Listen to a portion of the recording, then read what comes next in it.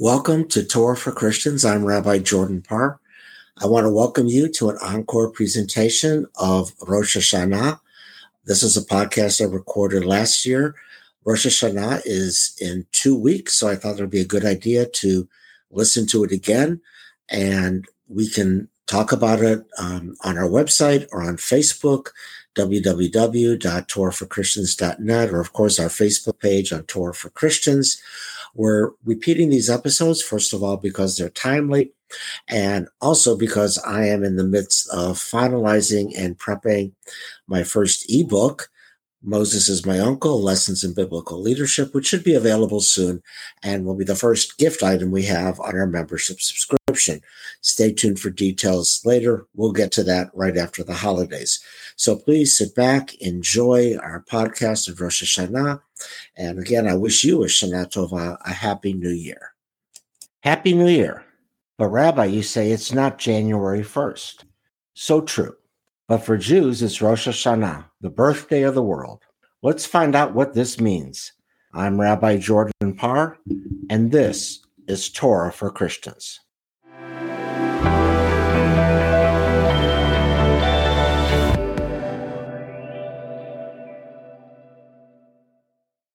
Welcome to Torah for Christians. I'm Rabbi Jordan Parr. The start of Rosh Hashanah, the Jewish New Year, is fraught with meaning.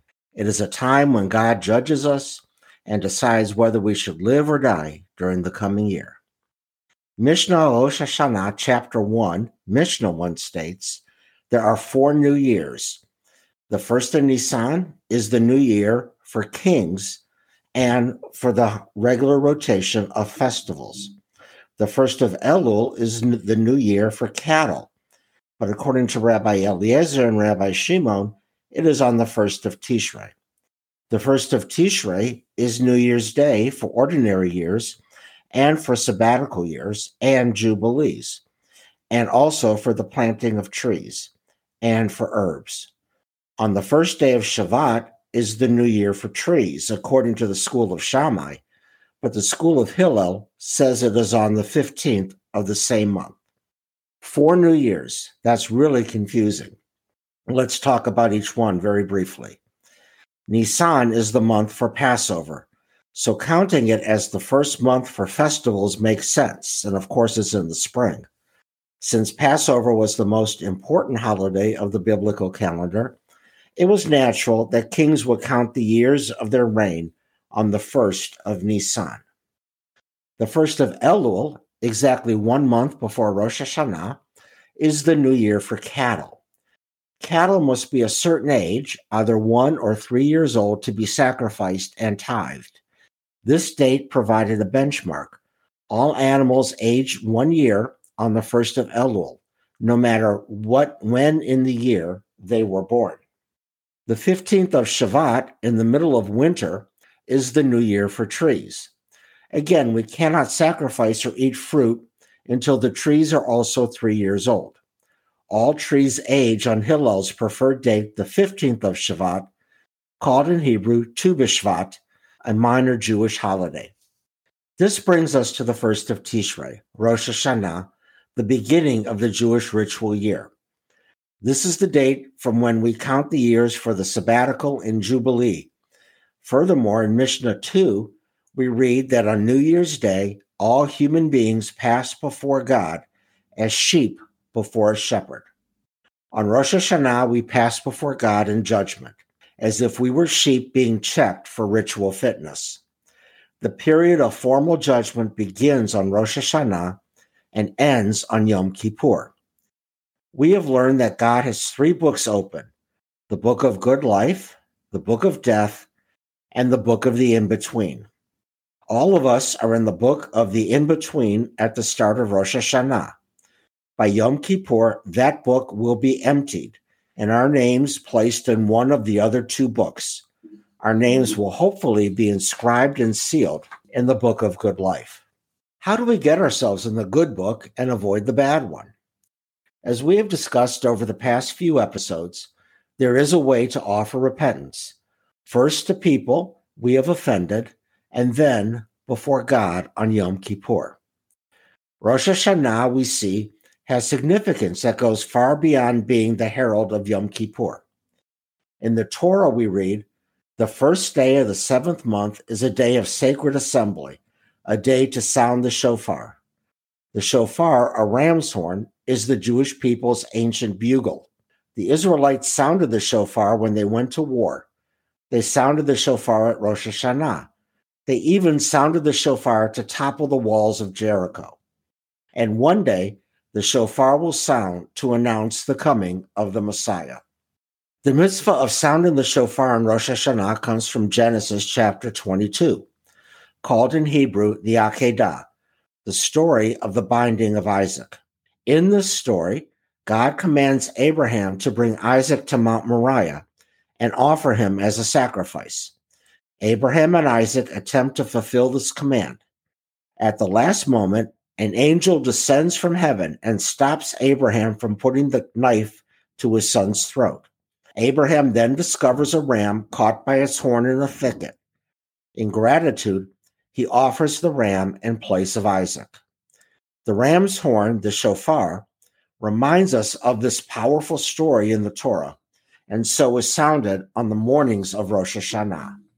We're going to talk about the shofar in depth next week. Stay tuned. If we look at the holiday from a different angle, Rosh Hashanah literally means the head of the year. We might better translate it as the beginning of the year. The Hebrew calendar is calculated from the date of the creation of the world, as determined in the early centuries of the Common Era. For example, Rosh Hashanah 2021 is 1 Tishrei, the first day of the Hebrew month of Tishrei, in the Hebrew year 5782. The entire universe in this calculation is going to be 5,782 years old on Rosh Hashanah. While some Jews take this literally, most Jews accept the idea of the Jewish year 5782 metaphorically, as an attempt to quantify time in the rabbinic era. There had to be a day one according to Genesis. Rosh Hashanah is that day. While there are many unique prayers that Jews recite on Rosh Hashanah, the Unetane Tokef stands out. This prayer, supposedly written by an 11th century rabbi as he was being led to his death, encapsulates the idea of God inscribing us in either the book of good life or the book of death. The pertinent passages from the prayer read as follows. On Rosh Hashanah it is inscribed, and on Yom Kippur it is sealed. How many shall pass away, and how many shall be born? Who shall live, and who shall die? Who in good time, and who by an untimely death? Who by water, and who by fire? Who by sword, and who by wild beast? Who by famine, and who by thirst? Who by earthquake, and who by plague? Who by strangulation, and who by lapidation? Who shall have rest, and who shall wander? Who shall be at peace, and who pursued? Who shall be serene, and who tormented? Who shall become impoverished, and who wealthy? Who shall be debased, and who exalted? This reading is very depressing. It sounds like God determines our future, and there is nothing that we can do about it. But then we read the last line of the passage. But repentance, prayer, and righteousness avert the severity of the decree. We have control over our fate. If we achieve sincere repentance, offer proper prayers, and do acts of righteousness called tzedakah, we can avert God's harsh decree. So yes, this is a difficult prayer with an even more difficult message, but it shows us that it is within our power to choose to live and not die. We have been talking about various rituals, theology, and other aspects of Rosh Hashanah. After the break, we'll have some fun and talk about Rosh Hashanah customs and home observances, especially foods. I'm Rabbi Jordan Parr, and this is Torah for Christians.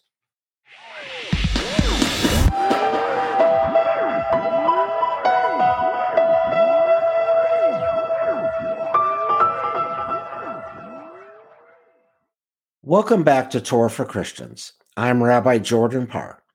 Before we return to our discussion of Rosh HaShanah, I want to thank you for listening to the podcast. Please remember to rate and review this episode, as well as previous episodes, on Apple, Spotify, and other great podcasting sites. Also, you can like us on Facebook. Like most holidays, Jewish holidays have their own special foods and traditions. When we greet each other on Rosh Hashanah, one greeting we offer is L'Shana Tova U'Metuka. May you have a good and sweet new year.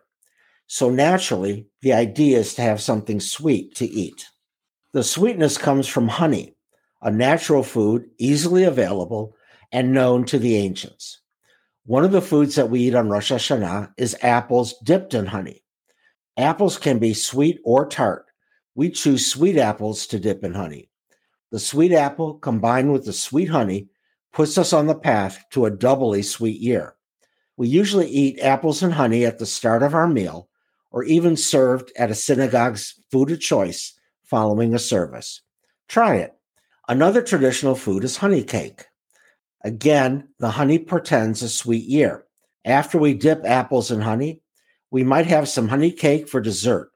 There are, of course, many recipes for honey cake available in Jewish cookbooks or online.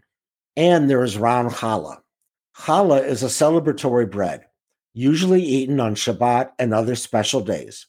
Historically, Jews could not afford fine white flour. Depending on where Jews lived, bread was made from rye or barley flour. Wheat flour was usually whole-grained and expensive. But for Shabbat and festivals, Jews tried to buy fine white flour and even added eggs to the dough. A challah is like a French brioche, a bread made of fine wheat, flour, milk, and eggs, except that there is no milk in a challah, since it is usually eaten with a meat meal, and we can't mix milk and meat. During the year, the challah is usually braided and twisted. We braid from 3 to 6 strands to make the challah look pretty. It's baked as a long loaf, just like a loaf of bread you might find in a bakery. But on Rosh Hashanah, the challah is braided and then turned into a spiral.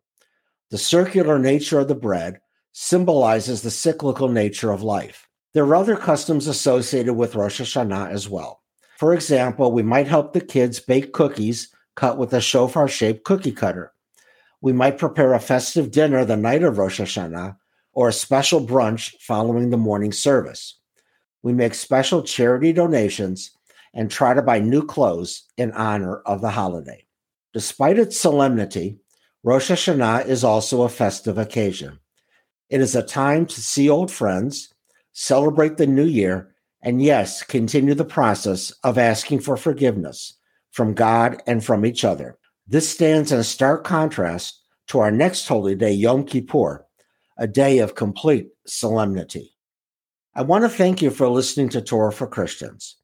You can listen to and rate previous episodes on Apple, Spotify, or other podcast outlets. Also, you can like us on Facebook and Instagram. Next week, we will do a deeper dive into the shofar, the ram's horn sounded on Rosh Hashanah. In 2 weeks, we will discuss Yom Kippur. So let me leave you with another Rosh Hashanah greeting. L'Shana Tova Tikatevu. May you be inscribed in the book of good life. Have a great day, and remember, Inei Matovu Mana'im, Shevet Achim Gam Yachad, how good and how pleasant it is for us to dwell together in unity. Lehitraot, till we see each other again. I'm Rabbi Jordan Parr, and this has been Torah for Christians.